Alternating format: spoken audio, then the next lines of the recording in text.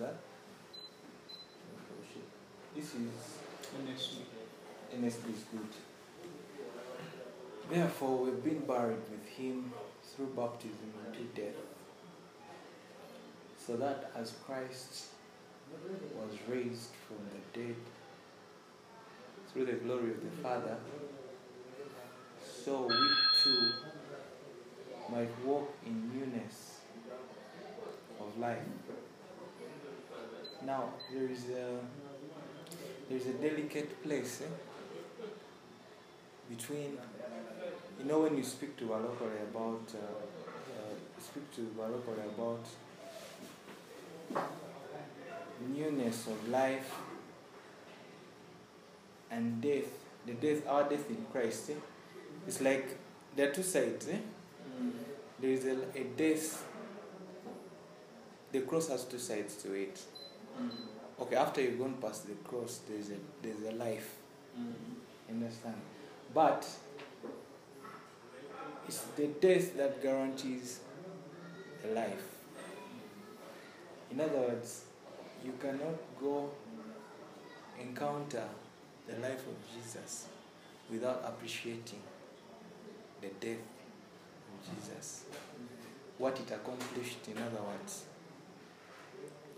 So, because people fail to appreciate the death of our Lord Jesus Christ, and when we say death, it's not just words, but what is behind that death. What happened when Jesus died on the cross? And so you find that many Christians are stuck. Yes, they say these things with their mouth. We say these things with the mouth. Jesus died for us that we might walk in newness of life. But there isn't a proper appreciation. Many people are stuck in their own life.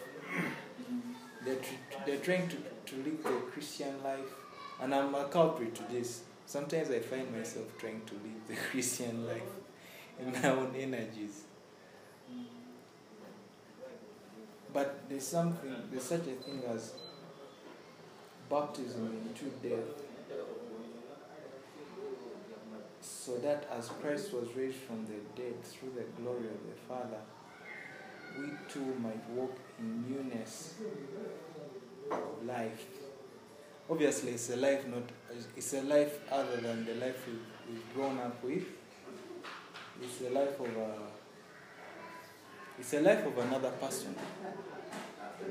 Yeah? So,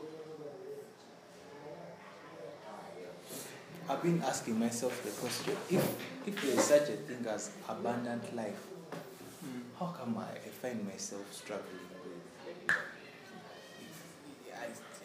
I find my life really, I wouldn't easily define my life as being abundant.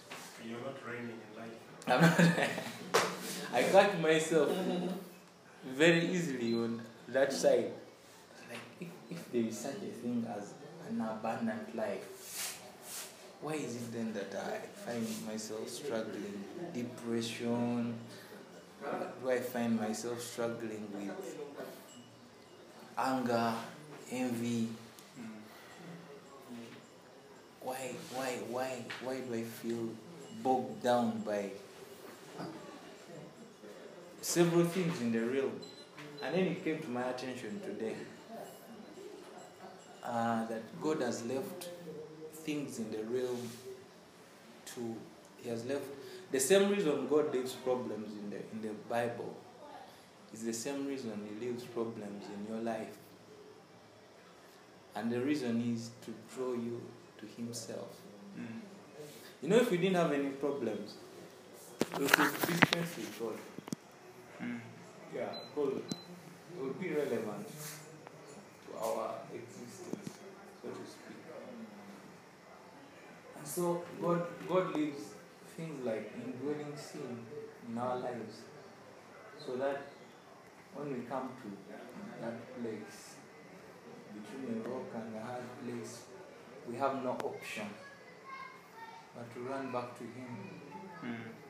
Yeah, I was wondering, if the life is abundant, then why is it that mine seems to be less than abundant? At least more often. You know? And so I discovered that the Father has an agenda to push you into what is called in here a newness of life. There has to be, he has to have tools, so to speak. Like someone say that suffering is. It's okay. Someone say that suffering is the greatest evangelistic tool. Increasing my water. This is your water. As I grow older, I become more appreciative of that statement. Because when I try different avenues, when I'm suffering, sometimes I want to try the bottle. Sometimes I want to try a movie. Sometimes I want to try, all of us have our recipes of coping mechanisms other than God. Sometimes I even want to try the scriptures, to ease my suffering. But then ultimately I discover that it is when I go to Him that my problems are put to rest. Now that doesn't mean that the problems actually go away. The scripture says, in all things, with prayer and supplication, make your requests known to God. And then it doesn't say that all your problems will be swept away. Instead it says, under peace. And I found that to be my experience. The peace of God shall keep your hearts and minds in Christ Jesus. So, in retrospect, I look back sometimes and I'm like, so why is it that problem didn't go away but it's no longer bothering me? Then I discover God has given me a glimpse into what is calling the newness of life. Here. Something, it's a matter, the problem is not the problem. The problem is a life issue. We need life to survive in the realm. You understand? And that life is a person. And every time we encounter or we come into contact with this life, we're empowered to live. Some time ago, I was calling Mark and I was telling him, Mark, you know what? I'm feeling suicidal. And for me, it was real. And what amazed me, Mark was taking it so matter of factly. Like, you're feeling suicidal. You get over it. I'm like, come on. Do you know how I'm feeling? I felt like I wanted to die. And he was telling me, the suicidal feelings are just an occasion. I mean, whatever you think is triggering the suicidal thoughts is just the occasion. The cause is that you're having a discouraged, you're going through discouragement. I'm like, yeah, I've been discouraged before, but I haven't felt suicidal. Why now? Like, discouragement is the bedrock. And out of this bedrock grow different things. When people are discouraged, some feel suicidal, some are depressed, some go off and drink, some just lay back. Resignation. Yeah, some lose the gusto for life. Some just, you've heard the phrase, like loose, just living outlandishly, doing any and everything, so to speak. So we discover that there are powers that be in the realm. The earth we are living in is actually controlled by spiritual forces. It's more than really what meets the eye. you know.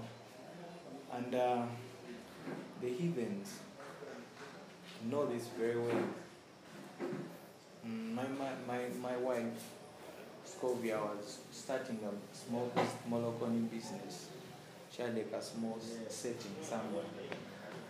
And then our neighbor told her, in Uganda, otandika business eyo ku mutwe omukalu, manya tojja kumalako.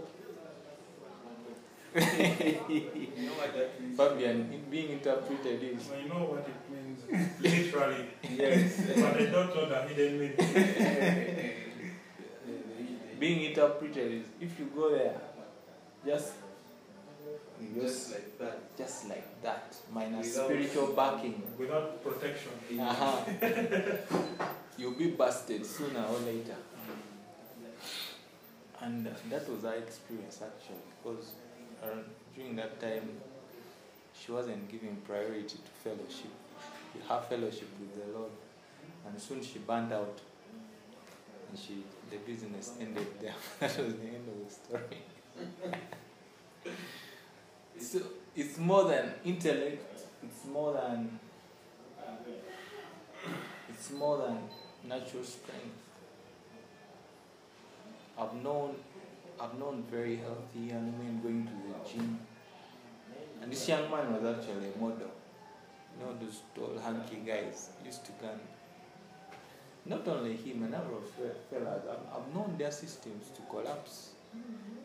The guy was in perfect health, and then was watching he's eating his vegetables, drinking his water, doing his physicals, going to the gym. I was following Dr. Kasene's advice. Eh? There's a certain doctor on Twitter, Dr. Kasene. And then they just... I know he keeps talking about those dietary stuff. Don't eat chapatis, don't be cheap. People of course tell him, to the game now, I'm here to eat.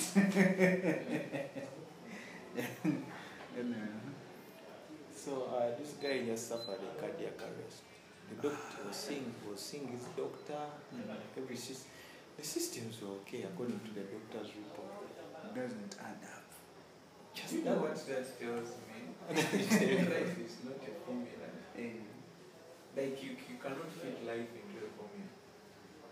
We used to do those scatter diagrams. Did you do scatter diagrams? Scatter In math too.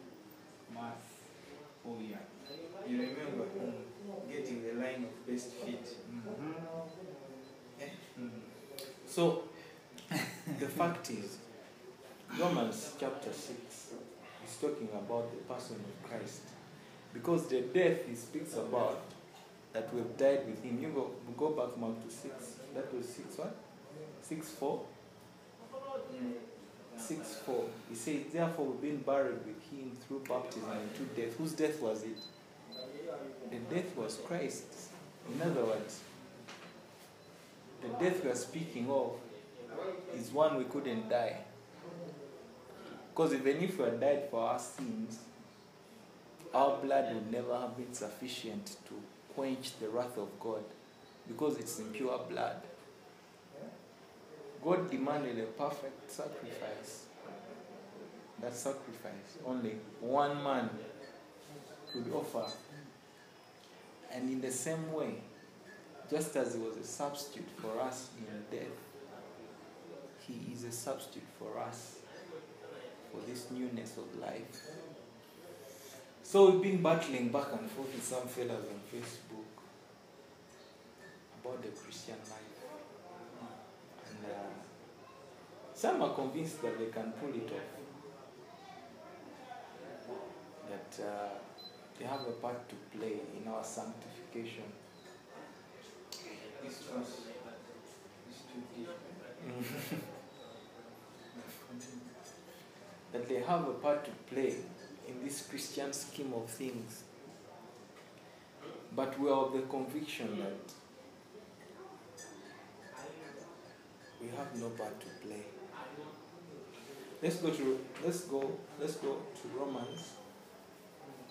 Romans 5:10. come back to this. Romans 5:10.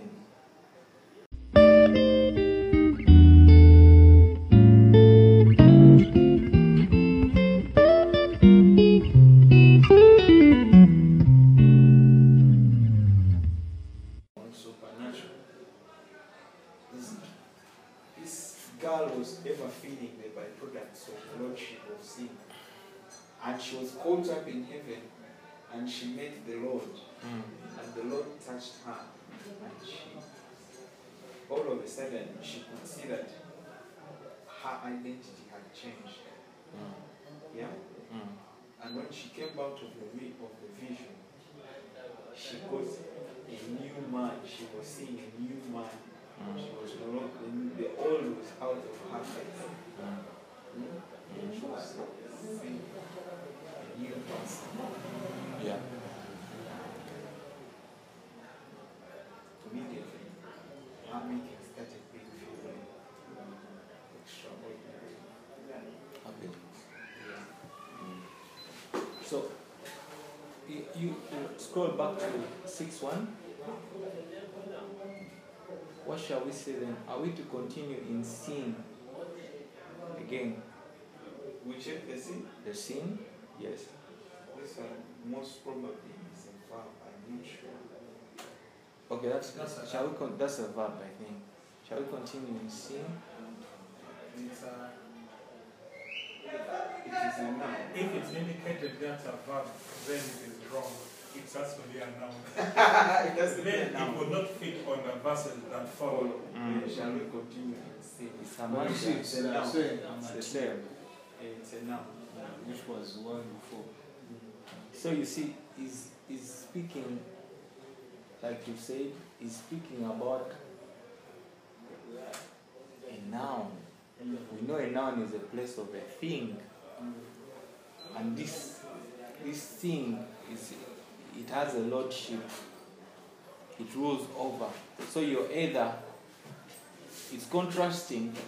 Shall we continue in sin, or paraphrasing? Shall we continue in the lordship of sin, so that the lordship of grace may increase?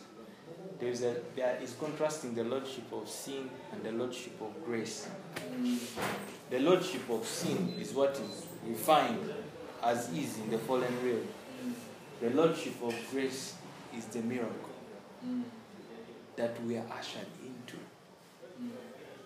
And what surprises me is people think we can manufacture this miracle. We can't. I think that's where the congregations get stuck. Trying to manufacture this miracle. And that is like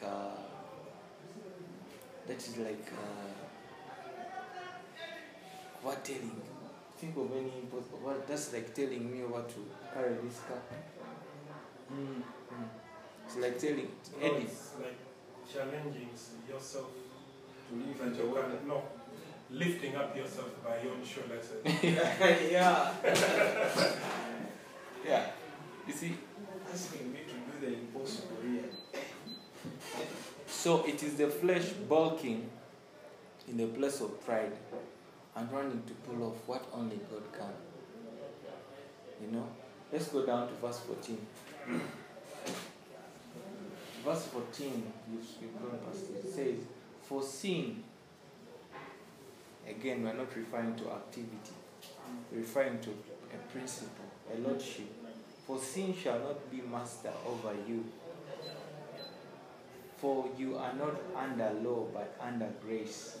He's saying there are two lordships, the lordship of sin and the lordship of grace.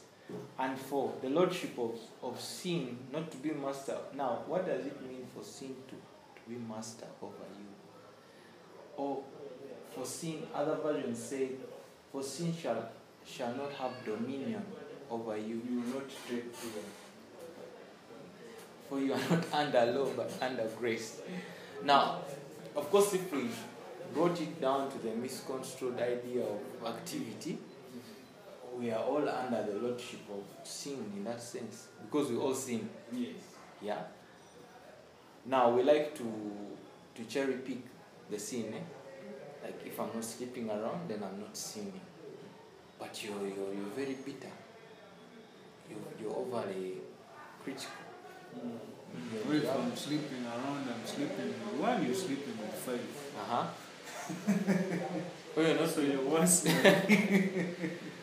You understand it? And of course we have a healthy enough understanding of what sinful activity is. The Bible is very clear on that. So no human escapes, so to speak.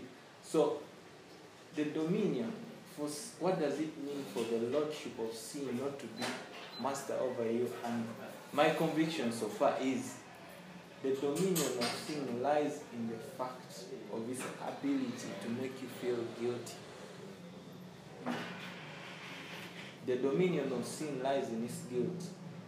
In other words, like you said, you can feel guilty for no reason at all. It means drugs you're around. It means you are regardless of whether I did anything or not. It means you are under this lordship. See, Ali, you're not under the law. That word law should, I think, have been spoken with a capital L. For when one is under the law,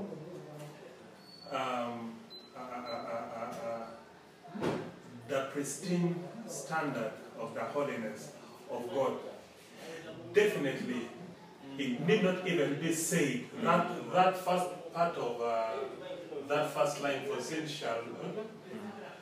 It need not be said that sin shall be master over you. For definitely sin shall be master over you. Yeah, because if you're under the law, that capital L, yes, but then if you're under that capital G, then I would say gratitude will be master over you and not sin.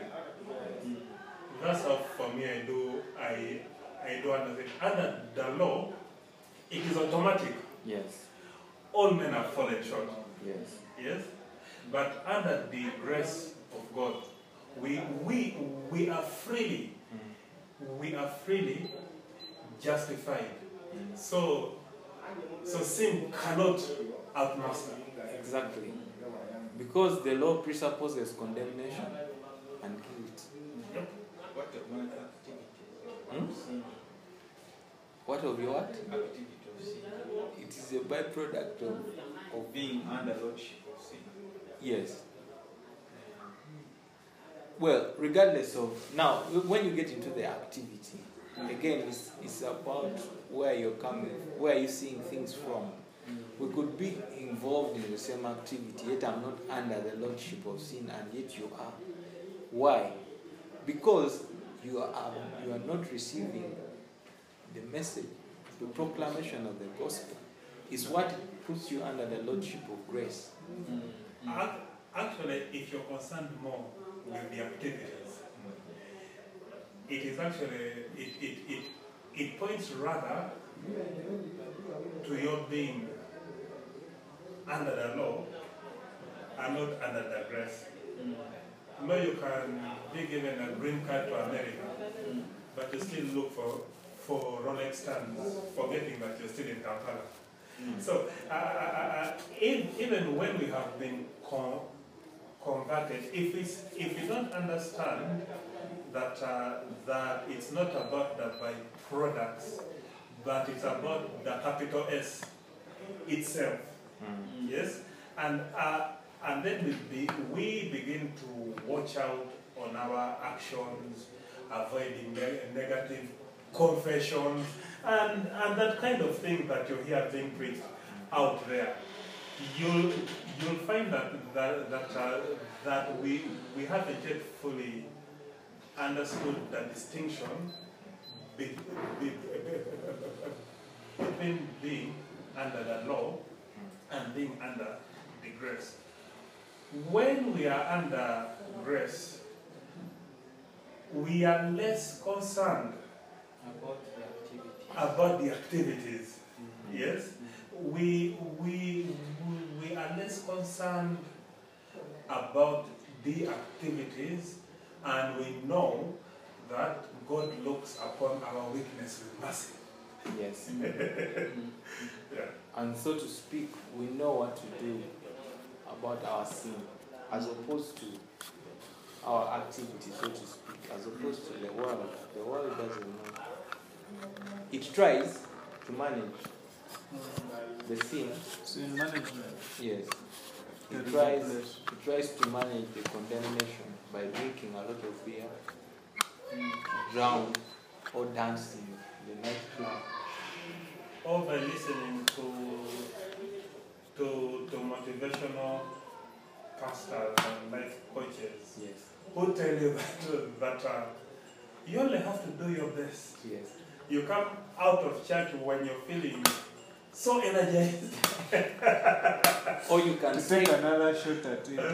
or you can psych out yourself out of condemnation, and then you won't be condemned anymore. But when you psych yourself out of condemnation, even greater will your condemnation be. So it's a very deadly trap. It comes back with a boomerang effect, so to speak. So it is key that the proclamation of the gospel comes to a soul's hearing, so to speak. Because as you say, being under law, now, of course being under law presupposes condemnation and guilt. And while the people who are opposed to this message, to the gospel, by the fact that they are opposed to the gospel, they are condemning themselves, even unknowingly. So we've been blessed to come to this knowledge, as it is, we are the passive agents in the equation. And we, by accepting the gospel, are automatically put under the lordship of grace, where everything is a miracle and everything is a gift. Everything is a miracle. Everything is a gift. And that's why we are bound in thanksgiving. Yes. So even the sin in 6:15 is also amatia. If you could check. I check. Because it seems to be worded other way. Someone take. It could be different because it sounds like a Hamatana. That's Hamatana. Shall we sing? I think that's about now. Let us see how he answers that question. Shall we sing because we are? Okay. That's a verb, not so Hamatana. It's a verb. It's a verb.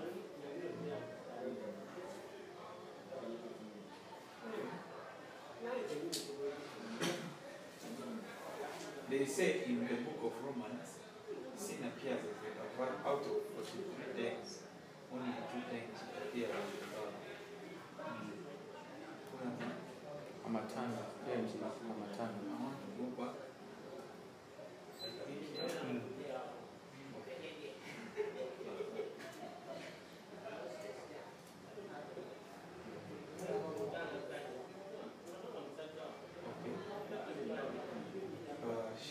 what shall we?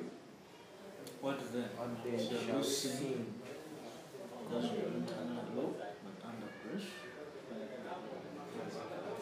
That's a very funny question. We're not looking at verse 16. For if we have seen that being under the grace fills us with thanksgiving and gratitude, it therefore makes the gospel understanding that the question is going to be asked, shall we therefore now sin because we are under grace? Yes. And that was the context of the chapter. Paul was countering these guys who are saying, you know, now you're preaching that grace thing, it's license. You know, you're going to push people. We need to put them under the law, restrict them. And those who ask those questions think that sin are the byproducts. Yes? Think that sin is the byproducts. Yet actually sin is a principle. Yes. Yeah, we usually look at it as a tiger, and for them they touch the tail of the tiger. When they describe it as an activity, just Yes. So, as is our culture here, You say here, do you not know that when you present yourselves to someone as slaves for obedience, you are slaves of the one whom you obey, either of sin, resulting in death, or of obedience, resulting into righteousness. So, what it's saying is that the grace of obedience results into righteousness, does not result into death. yeah, and of course, is basically referring to the lordships of sin and of the obedience. Of course, we know is the obedience of faith, the faith in the gospel of Jesus Christ. It's an obedience of the heart.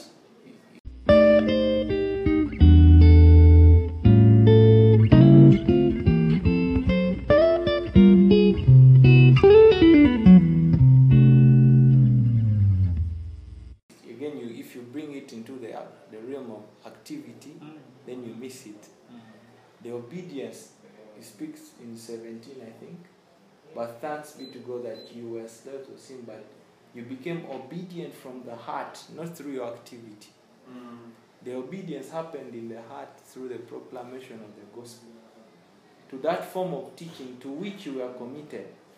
And notice, you were committed to it, it was not committed to you. In other words, you are the passive agent. Someone committed you to this obedience. it's like a person. Yes. A person. Yes.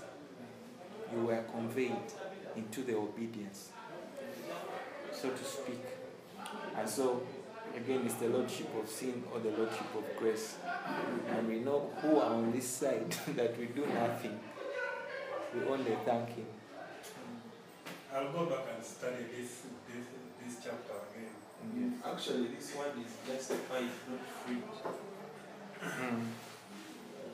You know the difference?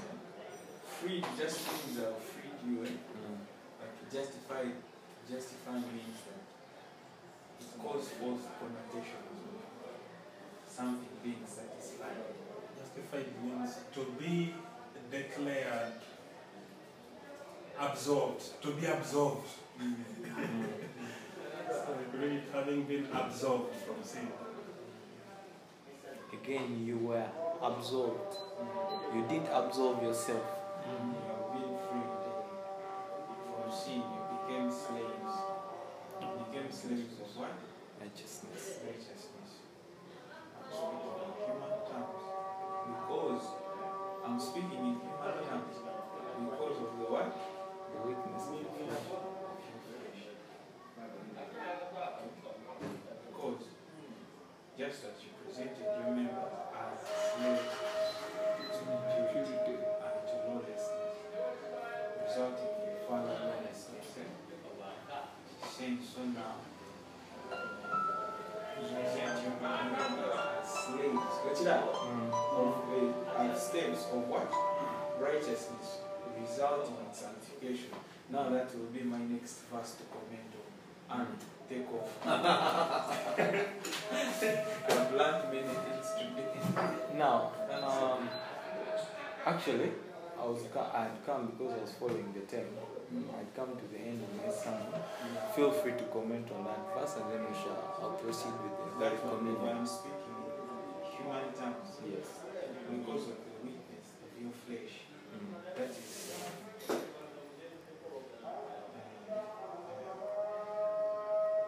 he was trying to accommodate himself to our understanding, but nevertheless he has highlighted the reality of what?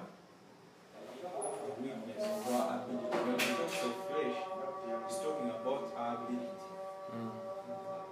Then he talks of it, he says, just as you presented your members as slaves to impurity and to lawlessness. Just as you viewed yourself as a dark bag full of sin, full of all sorts of things. And he's going to use for our presentation, for our accommodation, he's going to use an analogy of how we used to present ourselves as natural as it came. So he's also saying resulting in further lawlessness, as in it was helplessness. Then he said, so now present your members as slaves to righteousness, which results in sanctification. So he's really encouraging us to believe, first of all, what has happened, the miracle that has happened to us. Yeah. He uses carefully the words. He says, so now present your members. He doesn't see your members as slaves to righteousness. I may not see myself, but if he tells me to present members as slaves of righteousness, he's actually telling me to count on the provisions of the cross. That's what results in sanctification. Not so. It is not in my activity or my ability to psych myself It's not, yes, it's not. or to do anything about it. Yes. So he's trying to make it simple for us. And so someone will hijack the presenting and say, that's my part. That's the part I do. I present myself. I present myself. And so- someone can easily read that into Synergy. Yeah, you have to present. Present. If you don't present, If you don't present yourself, to present myself is to forward myself as, and he's to count on something. I should count on what Christ has done more than counting on what is apparent with my flesh. And he's highlighting the fact that it should come naturally. It shouldn't come by force. For example, if you look at the first part, for just as you presented your members as slaves to impurity, that's how you don't find a sinner trying to be a sinner. I don't try to find a sinner trying to be a sinner. It's just natural. It's just natural. So he's trying to describe the miracle that happens. It happened independent of anything you did. You found yourself born a sinner. If you look at verse 18, says, you became slaves of righteousness. Peter says, by whatever overcomes a man, he also becomes a slave unto that. Yes. So here, you have been overpowered by righteousness. So this presentation that now is being spoken of in verse 19 flows from the understanding in verse 18 that we present ourselves as a function of a power that is beyond our abilities. Yes. Good. If we can put it there. So it's a call for the miracle, to count on the miracle which has been accomplished. Otherwise, there is no hope. Because the man has said, remember, if the abiding lordship of sin, impurity increases. resulting in further lawlessness. There is no stop to it. Yeah. So for the stop to happen, then we have to experience the miracle. Yeah. So, with that said, We shall save the rest for it has become our tradition here to end our sermon with the Holy Communion. Now, the Holy Communion is a practical reckoning. I don't know whether to call it practical. Yeah. It's a practical reckoning on the gift or on the accomplished work of the cross. As it is, the realm we're living in is an exile of sorts. No one can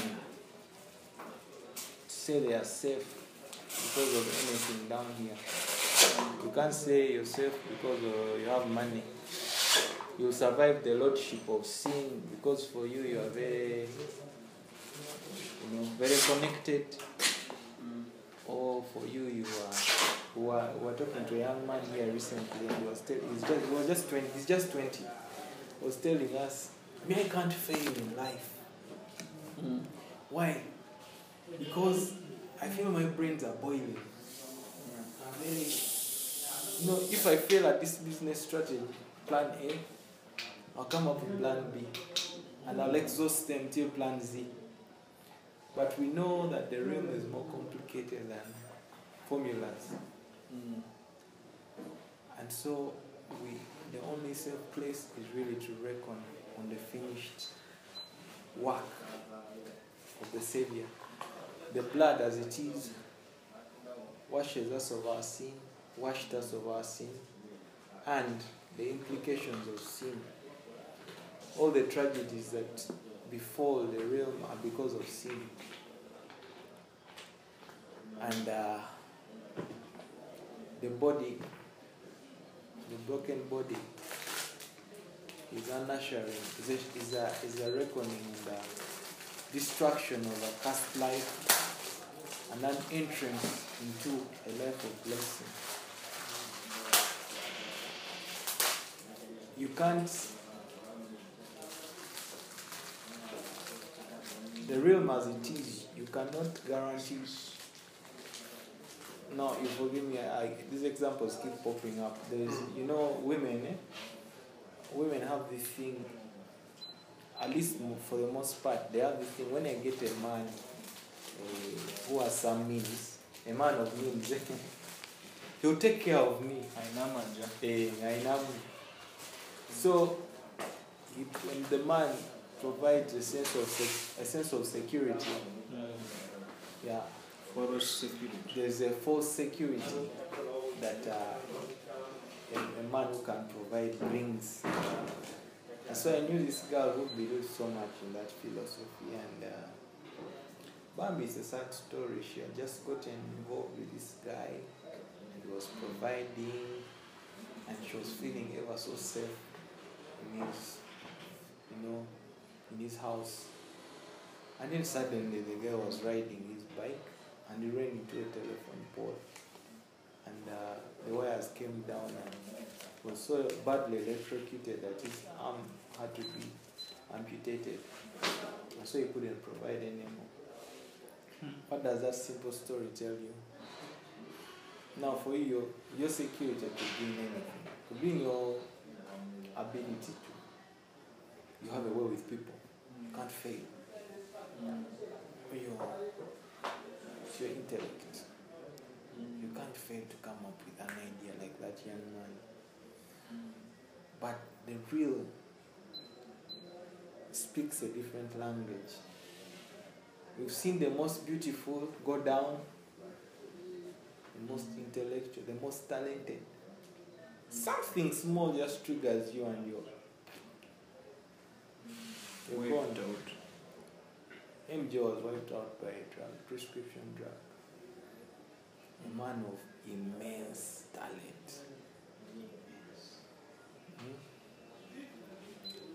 What's that girl? Pretty Glow. Pretty Glow. Pretty Glow went down. My friend here just. Pretty Glow was the wife to a certain musician who also went down the drain called Cute Kae. They were featuring in the papers a while back. Okay, so they were the quintessential couple, so to speak. The guy was famous and good looking and had some diamonds, and the girl was very beautiful. And right now they are both hooked on cannabis, and they're not doing well at all. They've gone down the drain, so to speak. And so, what am I trying to say? I'm trying to say that this meal guarantees things that the natural order cannot. For example, the natural order cannot give peace, cannot give true security, cannot give joy. Now we have a fabricated version. People go to the club, they drink alcohol, they take drugs, but we all know it's surface. But to truly live is indeed a miracle, and only comes by the Lord's provisions, through His blood and His body. So we thank you, Father, for the blood of Jesus and for the broken body of Jesus. And we thank you for the death and for the life that you bring us into. In Jesus' name, amen. You are almost reaching the point of bringing condemnation upon us by making the ceremony.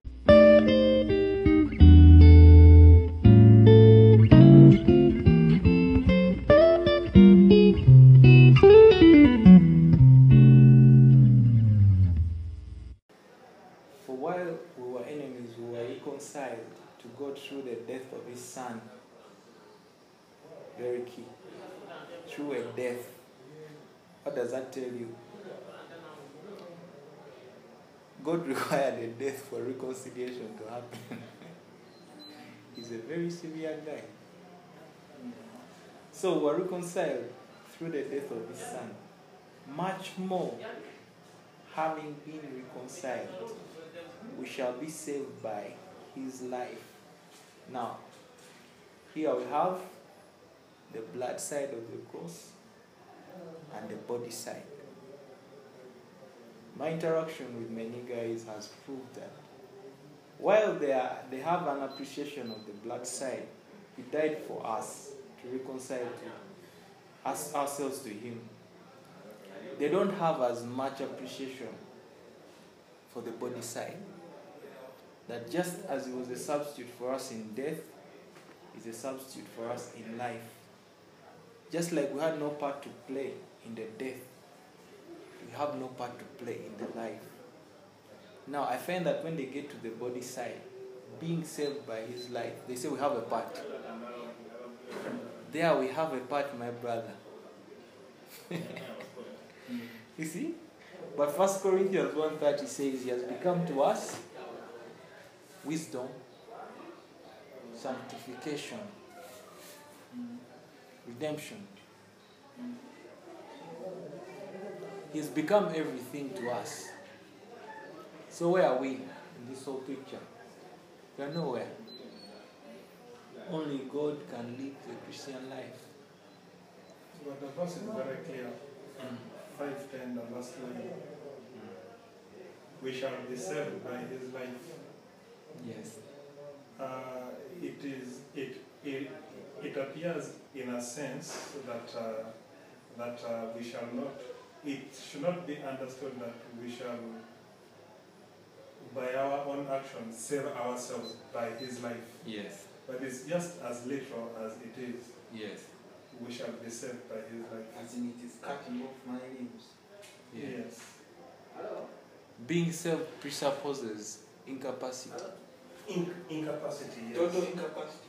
Hmm. There is there some contribution really. Surely not. Sure. The constitution is total incapacity. No, but they have told me. But it is good news. But to some people, it's like, no. No, but you have a part to play. How about You're preaching? not. How about when you No. preach? What about when you preach? How about when you pray? When you raise the projector for the people to come and and doing something. How about when you fast? Okay, how about when you start plant a church? I'm telling you, we take some of these things for granted. You may not even appear for fellowship for a whole year. I think we take some things for granted. That someone is preaching something. We presuppose that we are self-enabled to do anything. When Jesus was very clear, first of all, he referred to himself and he said, I can of my own self do nothing. And then he referred to us, John 15. Without me, you can do nothing. What was he speaking about? He was speaking of his utter incapacity to live on his own. In other words, his total dependence on the Father. And he was pointing us to adopt the same attitude, a total dependence on himself, to live on our behalf. So someone was telling me the other day, was telling us that, no, but you see when you're enabled, without him you can do nothing. But with him, there's synergy. You can do something together. So he brings like 90 on the table and you bring like a 10 or a 5. That's the You idea. remember my lectures on synergism. And monarchy. Yes. Pelagius and St. Augustine. Mm. So that idea that we cooperate, it's Joel Austin's favorite. Just do the best you can, and God will complete the rest. That's not the gospel. And so we always find ourselves in this dilemma. Are we totally displaced, or do we have a part? And it's very offensive to, sadly, very offensive to most Christians. We have no part. No part whatsoever. You see, Hebrews 12:2 says, looking unto Jesus, the author and the finisher of our faith, who for the joy that was set before him endured the cross, despising its shame. Now, we don't read it like the way it is. We say, he's the author and the finisher, but in between we have a part to play. That's the part we don't say. Okay, that's the part we read into the scripture. In between I have a part, surely. He saved me. That's why many Christians' lives, and so was mine for the longest time, and I find myself during certain seasons of my life. My life is like a sagging, you know those sagging iron beds? Firm on both ends. He saved you by his death. He's going to get you to heaven on the other side. But in between, in the meantime, you're going to have to work it out.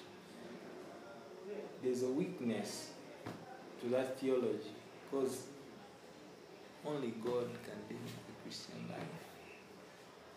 And that is the message we keep pushing forward. Mark, take me back to Romans 6. Okay. Romans 6, verse 6. I want to read verse 6.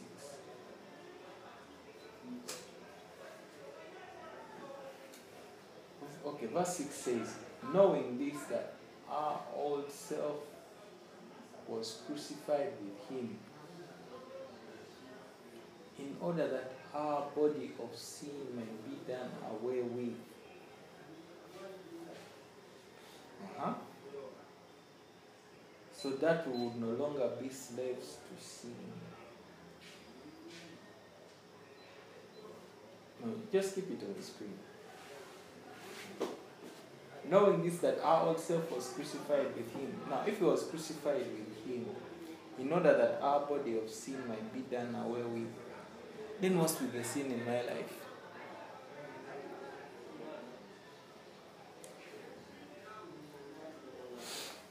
Now, there is a verse which says,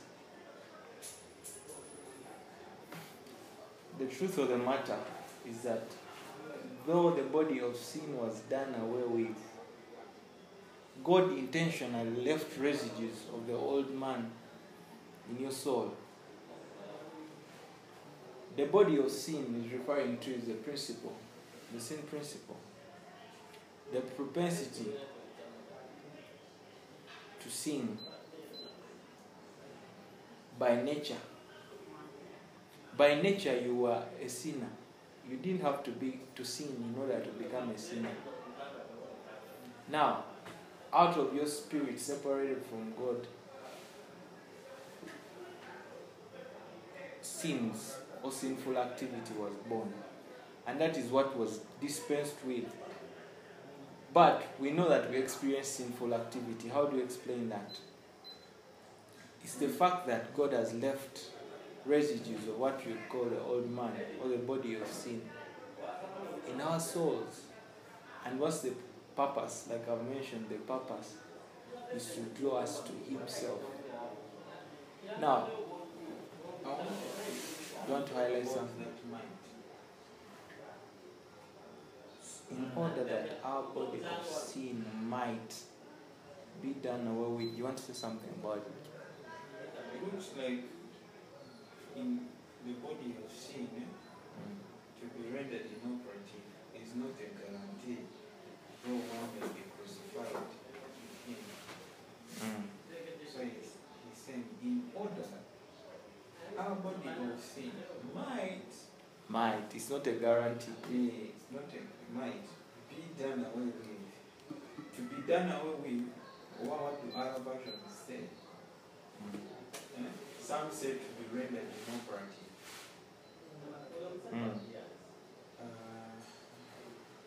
That the body of sin may be destroyed.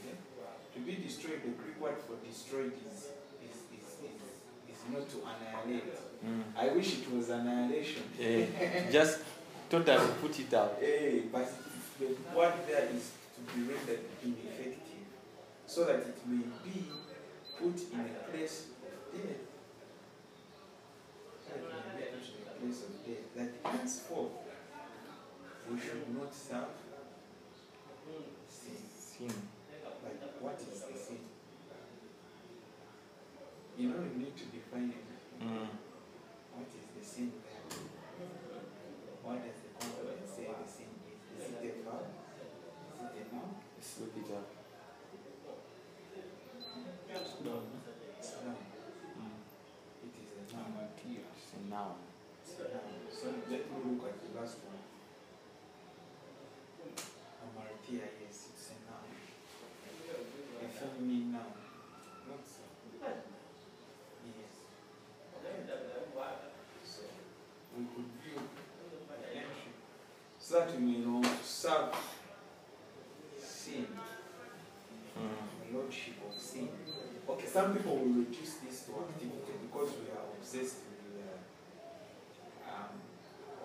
activity, but when we look at the context, it will draw us to something else. So that we are into something. So I'll not go further than that. I don't want to give Your Bible research tools are impressive. but whereas it can inspire new believers to be good burial, can also intimidate. Now, someone will go and say, am I safe here? now let's go to verse. It was very key what you highlighted. Romans 6, you find, I think, the whole of Romans 6, I don't know how many times sin is mentioned. You'll find that in most places the word sin is a noun. It's referring to noun, and that makes the world of difference. Because when you see it as activity, you're going to have come with a different mindset. But when you realize what the context is actually talking about, it's talking when it uses sin, and when it uses for sin shall not have dominion over it, and when it uses righteousness, it's speaking about lordships or places or principles, you know. And like you highlighted in verse 6. First of all, the flesh or the body of sin does not die. It's only rendered inoperative by the proclamation of the gospel. And wherever the gospel is not being proclaimed, the flesh or the body of sin is in ascendancy. So for us, we discuss the byproducts. We discuss the byproducts, their sinful activity. And we, of course, we are shortchanged by that because we don't realize that we are speaking about lordships. The lordship of sin is prevalent wherever the gospel is not being proclaimed. There's something that Jesus said about children. He said that the kingdom of heaven is for such as these. Not that the children are perfect, but the children are innocent. Yes?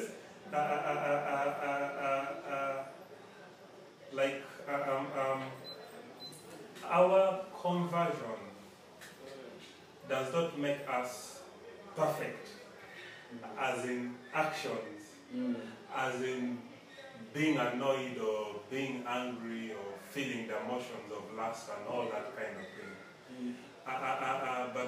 But our conversion makes us innocent.